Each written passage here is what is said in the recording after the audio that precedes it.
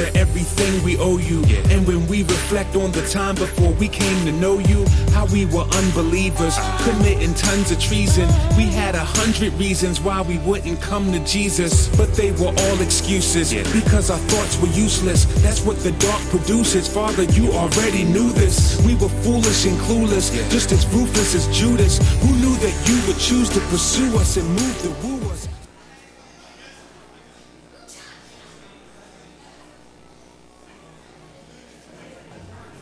Testing, are we good?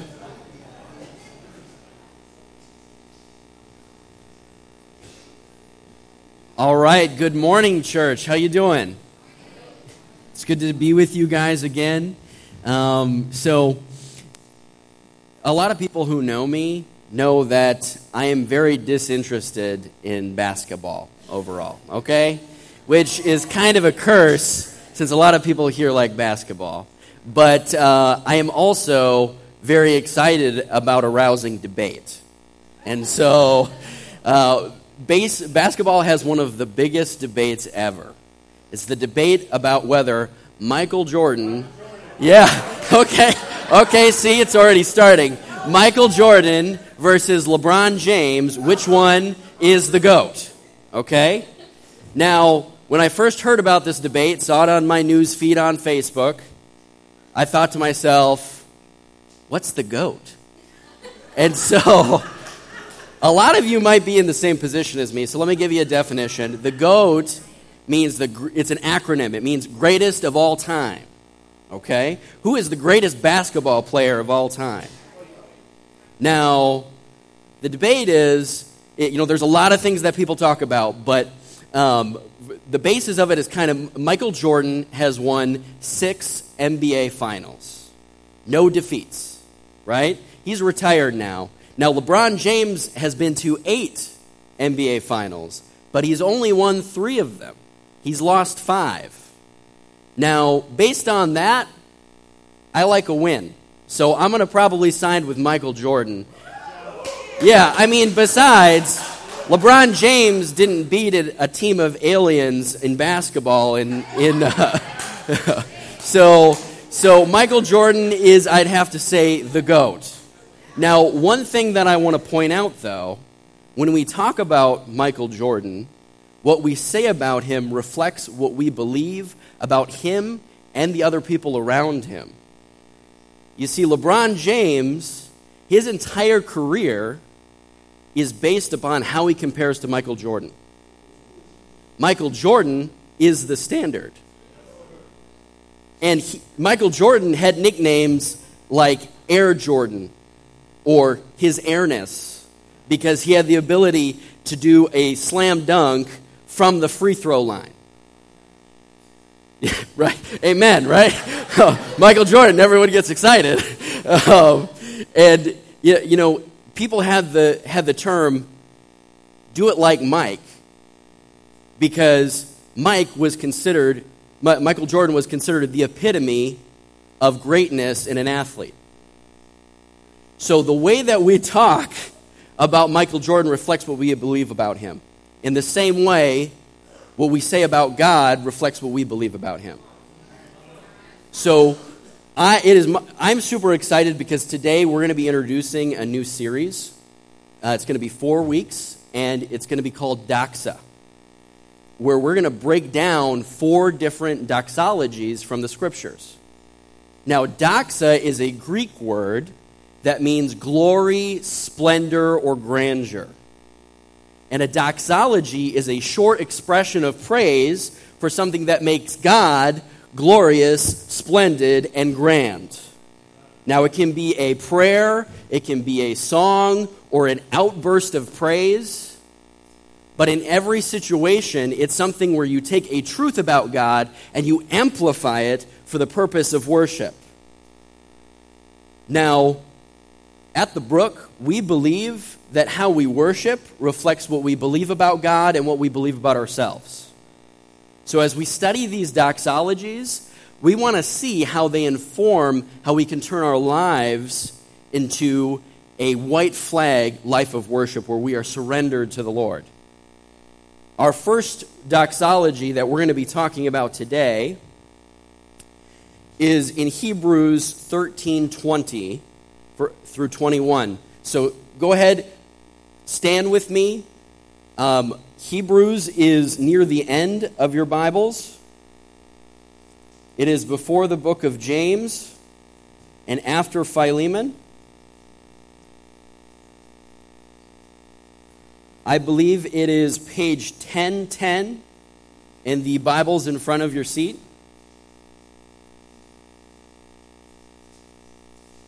And after I read, I'll pray, and then you can sit down.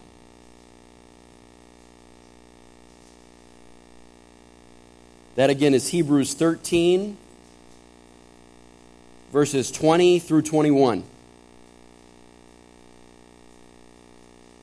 The text says, "Now may the God of peace, who brought again from the dead our Lord Jesus, the great shepherd of the sheep, by the blood of the eternal covenant, equip you with everything good, that you may do his will, working in us that which is pleasing in his sight, through Jesus Christ, to whom be glory forever and ever. Amen." Father, I thank you for this day. I thank you that these two verses are packed with glory. And Lord, I pray that as we hear your word today, that we do not harden our hearts in response. I pray, Lord, that it would be sweet medicine to sick souls today. Father, we thank you for the goodness that you gave us in Christ Jesus. Holy Spirit, I pray that Jesus looks good today in our hearts. Give us the joy that we need to get through today and through the week. And I pray, Lord, that your Spirit would cause me, as I preach, to be excited about you, and that you would awaken something in dead hearts today, Lord. We ask these things in the name of Jesus. Amen. Now, I had the privilege in college of leading a Bible study through the book of Hebrews. And what's really great about our doxology today is it takes all of these ideas that it talks about in 13 chapters in Hebrews and summarizes it. And he doesn't just do it in a conclusion. What's unique about our doxology is that he does it in a prayer.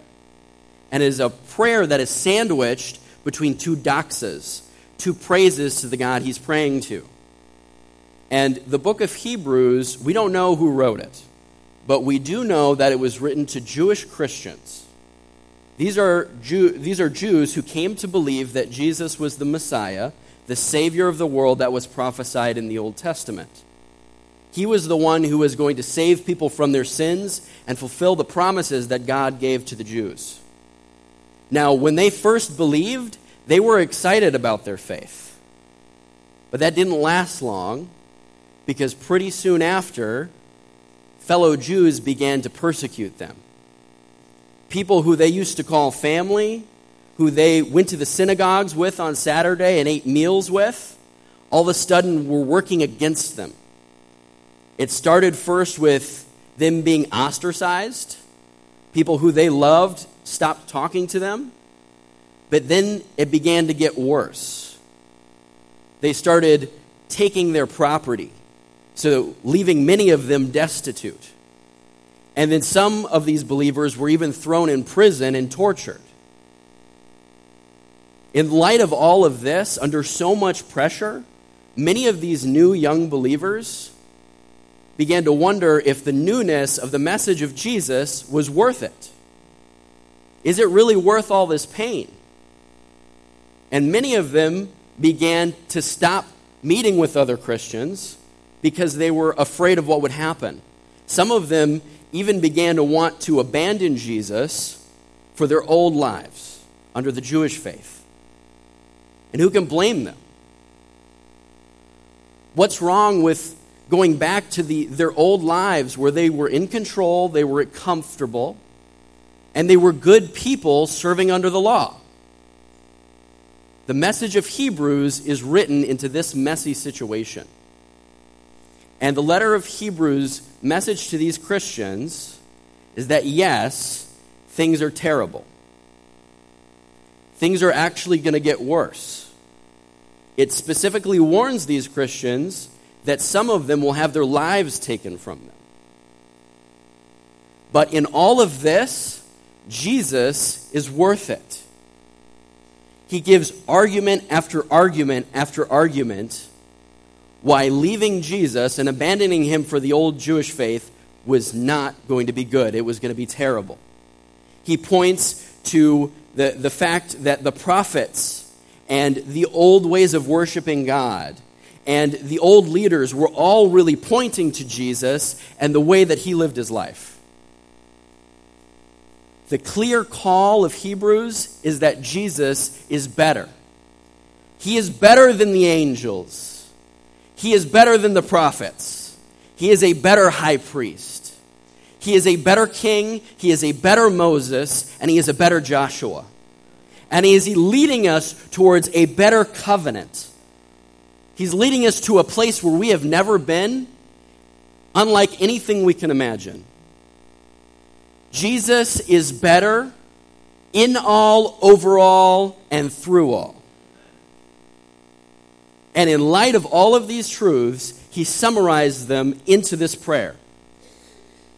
Let's read the verse again.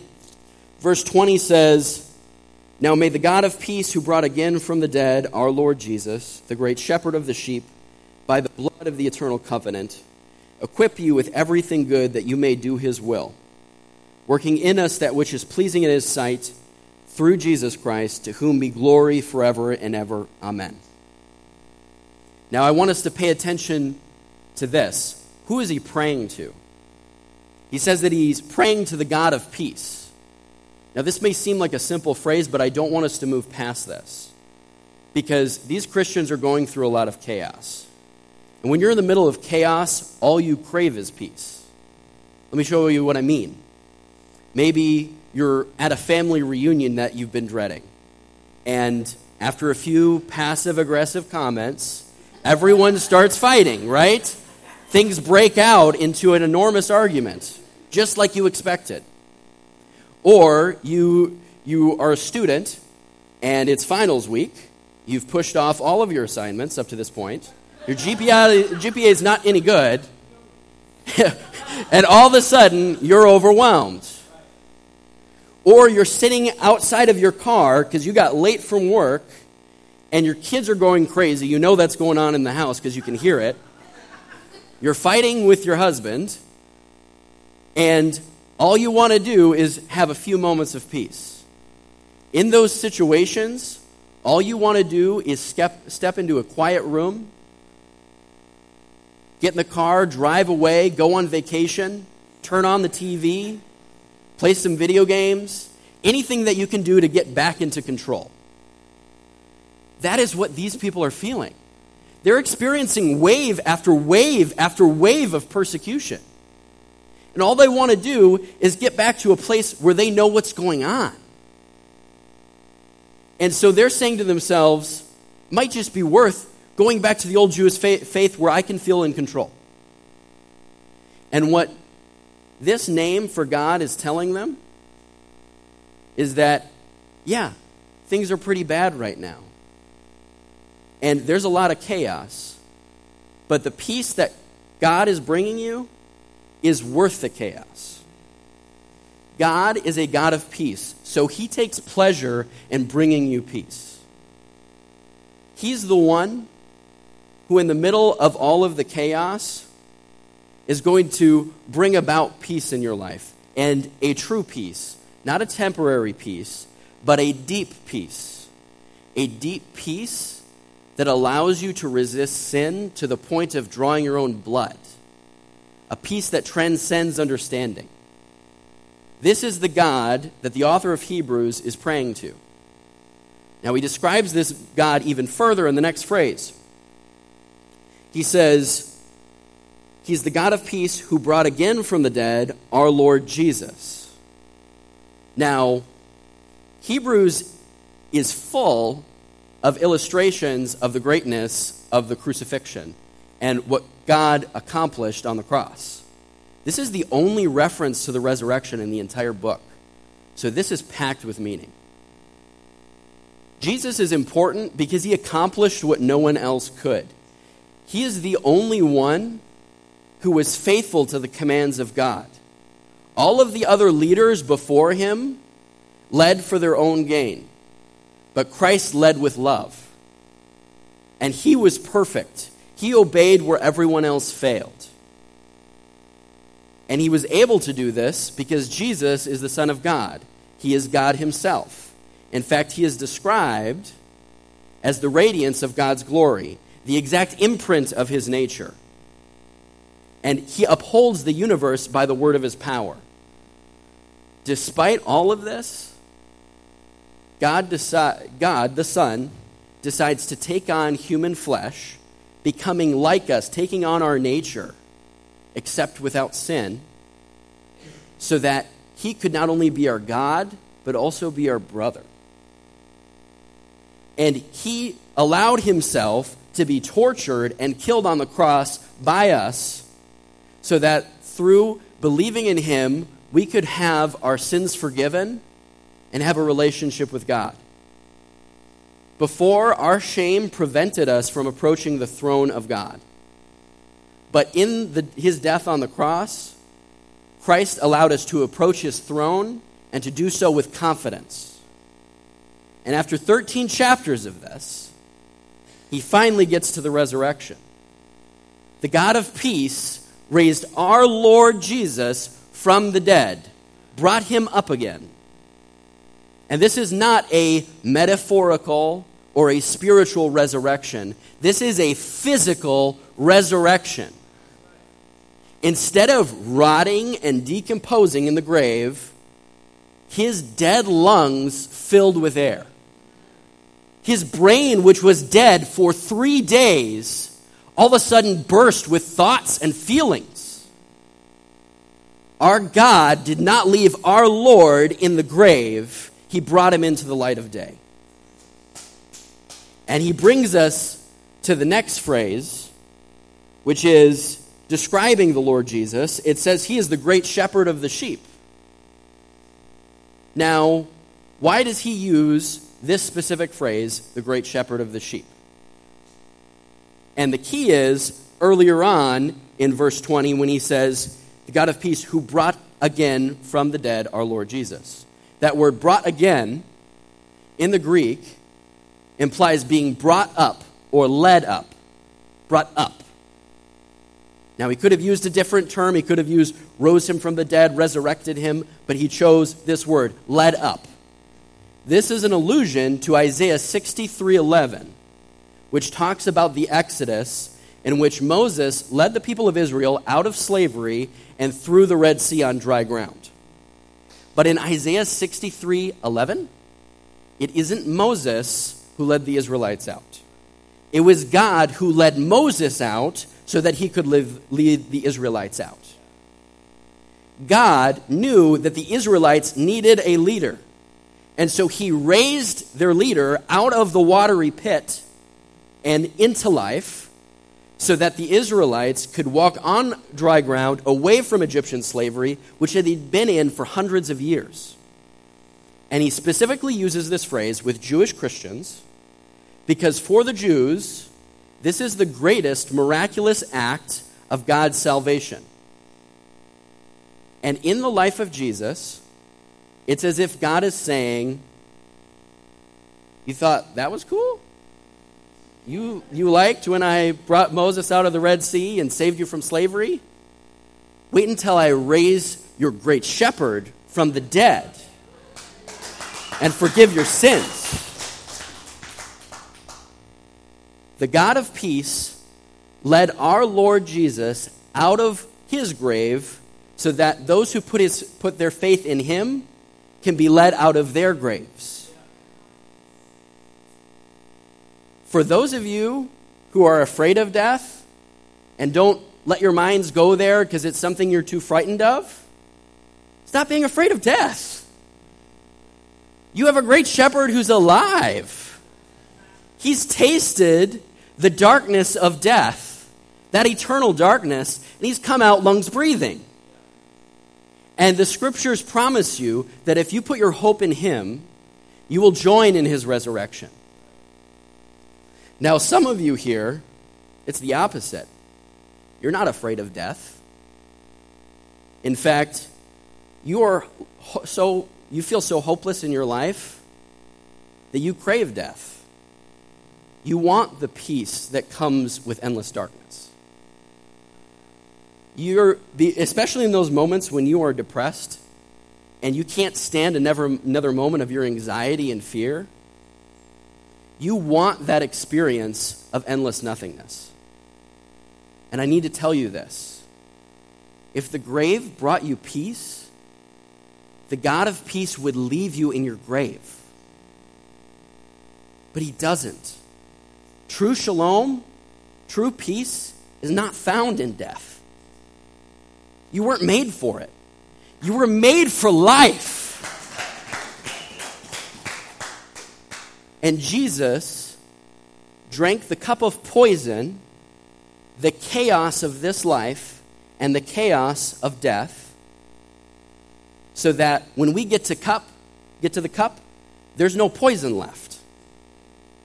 He is the pioneer who broke through the chasm of death so that in him we might have life forever. Now, some of you here are saying, that's great, Josh. I'm super excited about the resurrection from the dead. But unless something happens, I still have, maybe 30 years left or more, right? And I don't know what I'm going to do with all the trash going on in my life when I get out those church doors, let alone the rest of my life. I don't have any easy answers for you. But what I can tell you is you have a shepherd who's alive. And he is leading you to places of eternal joy and contentment. Now, I'm sure many of us have served under bad leadership, right? Can I get an amen? I can't be the only one, right? We've had leaders who just go through the motions. They don't seem to care about leading people well. Those people don't get you through hard times. Those people don't bring you to greater heights. That's why earlier in chapter 13 of Hebrews, the author tells the Christians, obey your leaders, because they're the ones who are supposed to watch over your soul. And then he says about those leaders in verse 17, in the latter part of the verse, let them do this with joy and not with groaning, for that would be of no advantage to you. Leaders who do not lead with joy do you no good. Do you think Jesus shepherds and leads you begrudgingly? You think he's complaining when you pray? Oh man, I've got to govern the universe and I've got to spend time with her again. How in the world are you guys still struggling with that same issue in your marriage? Are you serious right now? You're still struggling with that same sin? How many times do you want to reset? No. That Savior does you no good. That's why in Hebrews 12:2, it says about Jesus, looking to Jesus, the founder and perfecter of our faith, who for the joy that was set before him, endured the cross, despising the shame, and is seated at the right hand of the throne of God. We have a Savior who bore the pain and ridicule of the cross and did it with joy. And do you think he then rose from the dead 3 days later and sits at the right hand of the Father and grumbles? No! 1,000 times no! He is eternally and immensely happy with you. If you put your faith in Jesus, Jesus is like one of those people who, they're uncomfortable to be around because they're so happy. That's how Jesus looks at you. And he is leading you to places of great joy. Now, you're going to suffer And some of you are going to suffer more intensely than you ever have in your life. But we have a promise that we have a good shepherd who is going to lead us through the suffering, through the disappointment, and into fields of peace. And that brings us to the next phrase.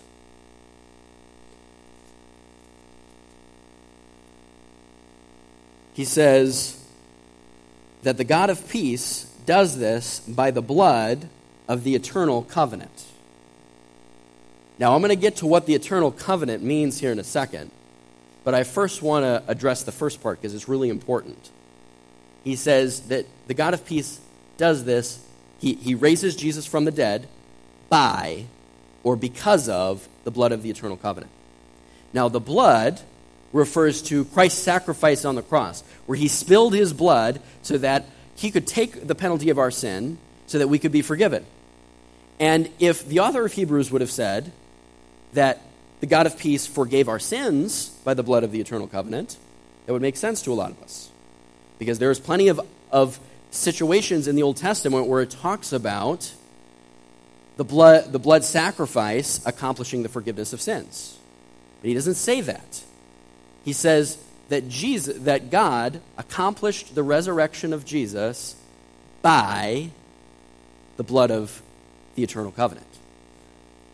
Jesus accomplished his own resurrection by his death. Now, let me explain to you what I mean by that. In Romans, it talks about the wages of sin, the things that we deserve because of the bad things that we do. The result is death. But Jesus never sinned. He always obeyed his Father. And because of that, his wages are not death. His wages are life. And so, all of those who wholeheartedly believe in Jesus, the promise of Scripture is that you will be raised from the dead and you will never die again. But your resurrection is by grace. His resurrection is by right. He is the only one in all of history who deserves to be risen from the dead.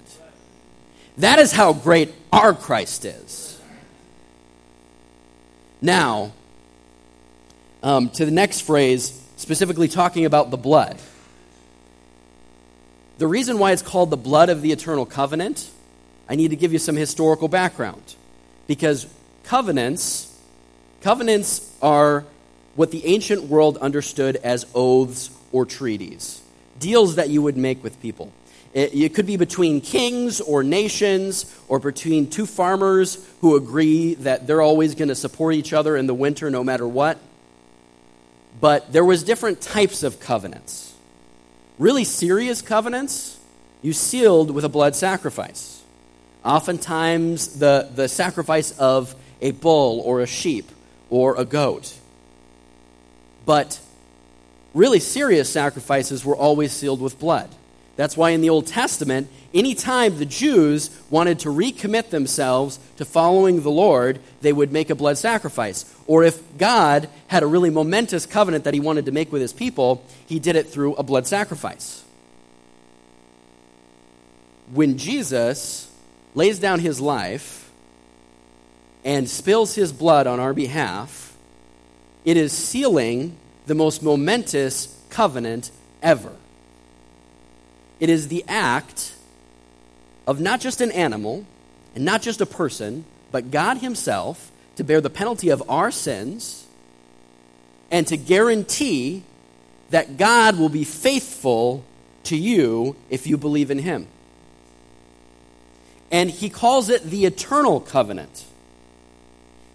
He calls it the eternal covenant because if you're someone who's going to be risen from the dead and never die again, you need a promise that's going to last as long as you're going to. Something eternal. So Christ spilling his blood, something of infinite worth, is the only thing that can seal a covenant that continues on forever. Something with no expiration date. Something you can lean on. And it is called the eternal covenant. Now, what is this eternal covenant? This covenant is talked about earlier in the book of Hebrews in chapters 8 through 10. It's called the New Covenant. And it's prophesied many times in the Old Testament. So I just want to read one of those prophecies for you. It's in Jeremiah 32, verses 38 through 41. And it says, "And they shall be my people, and I will be their God, and I will give them one heart and one way, that they may fear me forever for their own good and the good of their children after them. And I will make with them an everlasting covenant, that I will not turn away from doing them good. And I will put the fear of me in their hearts, that they may not turn from me. And I will rejoice in doing them good, and I will plant them in this land in faithfulness with all of my heart and all of my soul." This covenant is something to be excited about. This is really good news for us. For those of you who believe that the only way that you can be right with God is through what Jesus did on the cross, and you entrust yourself to him, this promise, this covenant, is saying that God will be your God. And that before, when you had to please God in your own strength and couldn't do it, now he gives you a new heart, a new way, so that you aren't doing it alone. He is working his strength in you.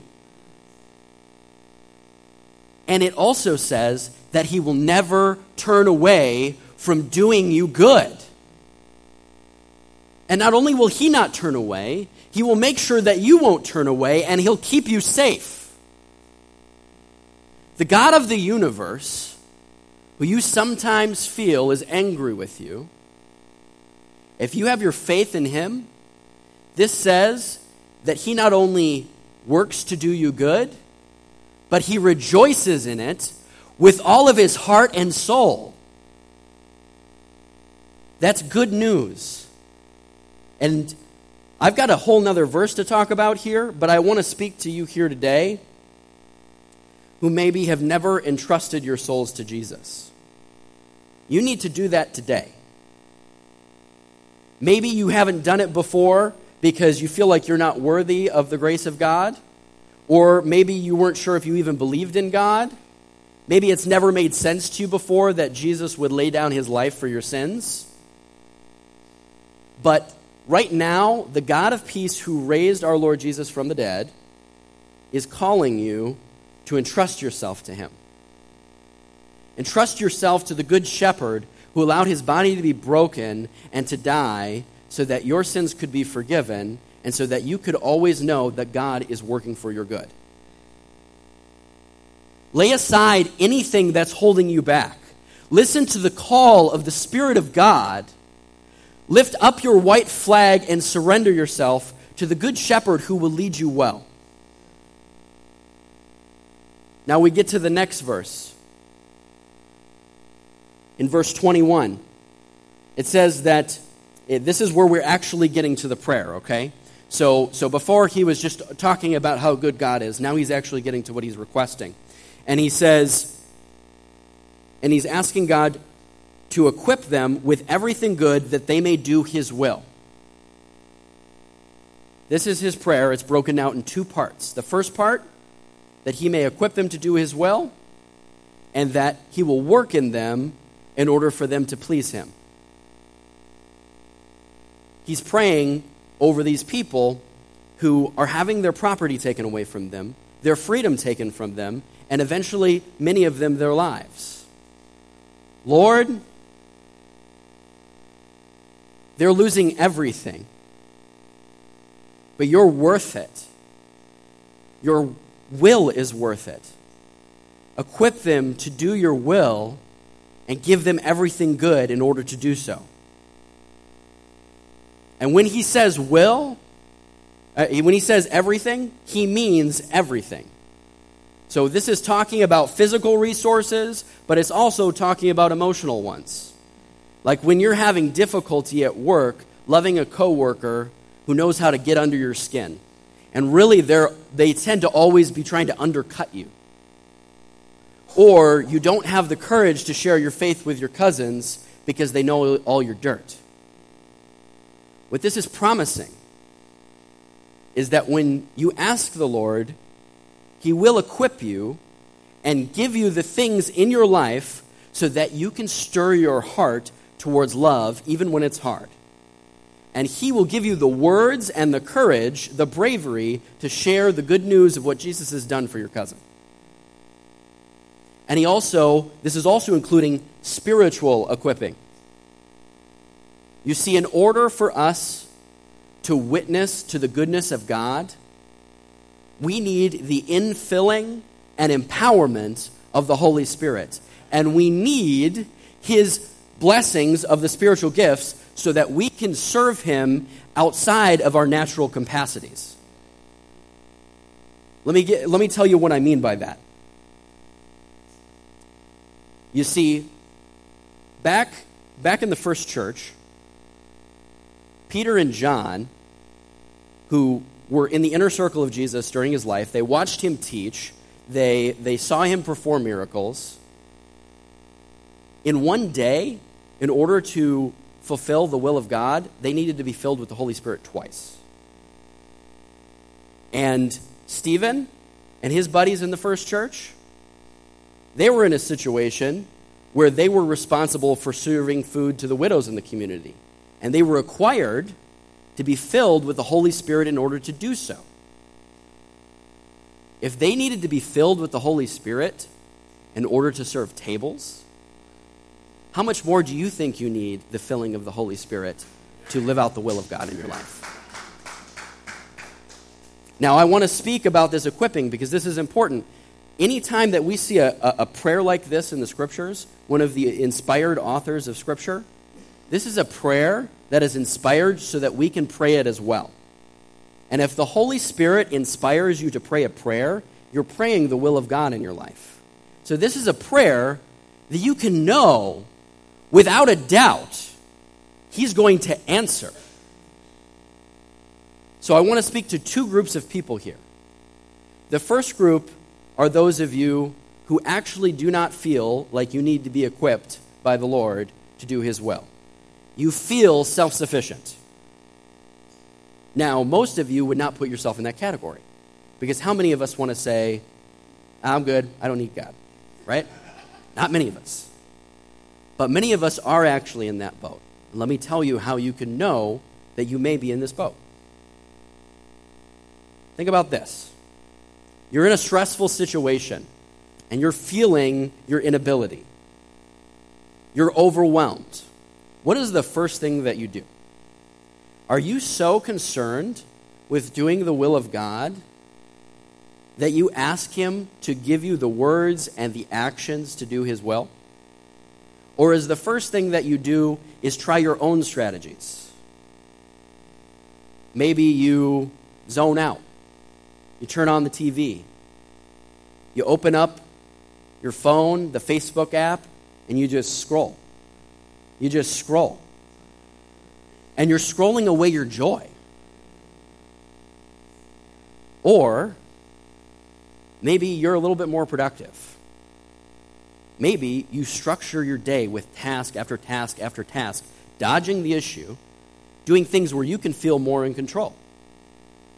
Maybe you give up on doing the will of God altogether, and you give yourself over to over-drinking.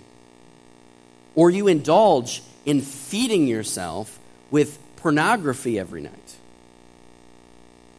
This is pride, people. This is saying, I don't need you. Or there's those of you who feel self-sufficient. You're actually thriving in life. You're doing well. But it's been a while since you've read your Bible and you're actually living your life your own way. When you're doing that, it's a good chance you're not actually concerned with the risky will of God. Because the will of God is always going to be pushing you outside of yourself, pushing you outside of your sustainability bubble. Earlier on in the book of Hebrews, it talks about how Jesus was killed outside of the city in shame like a common criminal. And then it tells us that we are to figuratively go out of the city and do the same, bear the same reproach that he did. And in order to do that, we need to realize that that's going to be uncomfortable, it's going to be difficult, and we need his equipping. Now, for those of you who, that's not you. You know you're not able. You feel your weakness. Maybe you're a new believer, and you don't even know what the will of God is, or how to do it. Or because of your health, or your family situation, you can't do the things you want to do. I need to tell you, that's a really good place to be. The Bible has a lot of promises about you. Paul says that Christ's power is made evident in our weakness. And Jesus said, "Blessed are the poor in spirit, for they will inherit the kingdom of heaven. Blessed are those who thirst for righteousness, for they will be satisfied." So if you don't know what the will of God is and you want to do it, the will of God is revealed in these words. The Bible is the Word of God where the will of God is revealed. And once you realize what the will of God is, and you ask Him, "Lord, help me understand this," ask Him to equip you with all of the resources so that you can do it. And you are promised that He will do it. Now that brings us to the last phrase, or not the last, but the next phrase here where it says, he's asking God, working in us that which is pleasing in His sight. This is also really great news for us, church. Because you were made to please God. You were made to be in a relationship with God in which God is incredibly overjoyed at the love that you share with Him.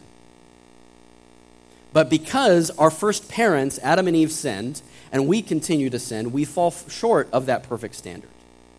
And we cannot please God on our own. What this is saying is that now in the new covenant, since He gives us a new heart inclined to love God, we don't have to do it on our own. God is working in us. Now, we are working, but in our working, God is working.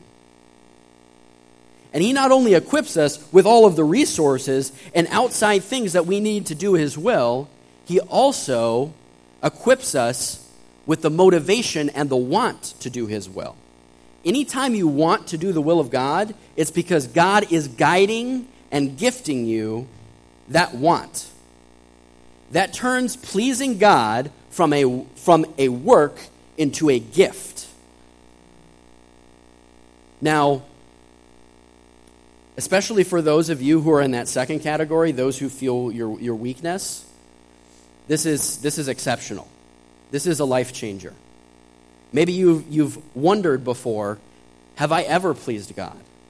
Not who He thinks I'm going to be in heaven. Is He pleased with me now? Is He pleased with me? Yes. Yes, He is. He is immensely pleased with you.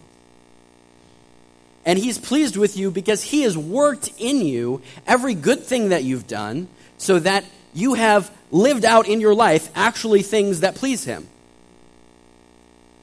Do you know when God is pleased with you? He's pleased with you when you're at the edge of divorce and you are holding on by a thread. And you pray to Him, you say, "God, I cannot get through another day. Lord, he is so bitter, and I'm trying so hard, but I can't. Please work in me so that I can love him. God, I don't know what to do. I cannot lead my family and my wife if she doesn't trust me. I can't get through the next hour without your sustenance. Please give me the strength." That prayer is a prayer that pleases God 100% of the time. Now, you are never promised in Scripture a good marriage. You were never promised a satisfying marriage. Many of you have that. But we're not all in that category, so if that's not you, don't feel bad. What we are promised is that when we desire to honor the covenants that we made at the altar, God will empower us, and He will give us joy for the next day. He will give us joy for the next hour, so that you will get through it with faithfulness. That is when God is pleased with you. Or maybe you feel that you're not talented enough to do God's will. You don't know enough things. And you're a student in school, and you're not sure if you should, but you take the leap and you defend your faith. You tell people why you believe in Jesus, and then they make you look like an idiot. They stump you. Any time that God empowers you to share the gospel or to do or to witness to the love that you have for God, even when it's difficult, it's something that God is pleased with. Because this is important. God's primary purpose for a follower of Jesus is not that you be effective, it is faithfulness. You're not always going to be effective, but through faithfulness you can please the Lord. Now, when you are effective, that's when you got to praise God. Lord, I did well. Thank you for working in me. Bring you glory, Lord. Because your purpose in life is to bring God glory.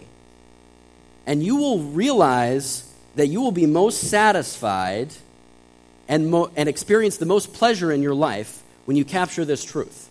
Your pleasure is intrinsically tied to God's pleasure. And when God rose our Lord Jesus from the grave, just like how it was done actually through the sacrifice of Christ, God working in us to please Him is done through Jesus. That's what it says in the next phrase. That which is pleasing in His sight through Jesus Christ. Jesus is the foundation of your salvation, your forgiveness, and your good works. God is pleased with you because God is pleased with Jesus. And what we have seen when we look at the full picture of this prayer is that at its basis, it takes God to please God. And since that's the case, since God is perfect and we don't meet that standard, God the Son pleases God the Father for us. When God the Father raised our Lord Jesus, the Son of God, from the grave so that we could also be risen in Him if we believe, it is because God the Son did what no one else could. Since our whole joy, our pleasure, is intrinsically tied to God's pleasure, and since it takes God to please God, God the Son pleased God for us, in us, and through us. Anytime that you please God, it's because Jesus did it. And in light of that, our only response is the last phrase. To whom be glory forever and ever, amen. Your eternal happiness is not separated from the grace of Christ at any point. So for all eternity, our worship goes to Jesus. And here at the end, what the author of Hebrews is doing is he is taking his request and turning it into a praise. Likewise, even our most desperate pleadings to the Lord should bleed with worship. So, church, don't let a day go by that you do not let your life express your dependence on God. And do not be afraid to take risks. Take them. Because in those risks, God will equip you. And don't be afraid to let other people know your vulnerabilities let people know your weaknesses.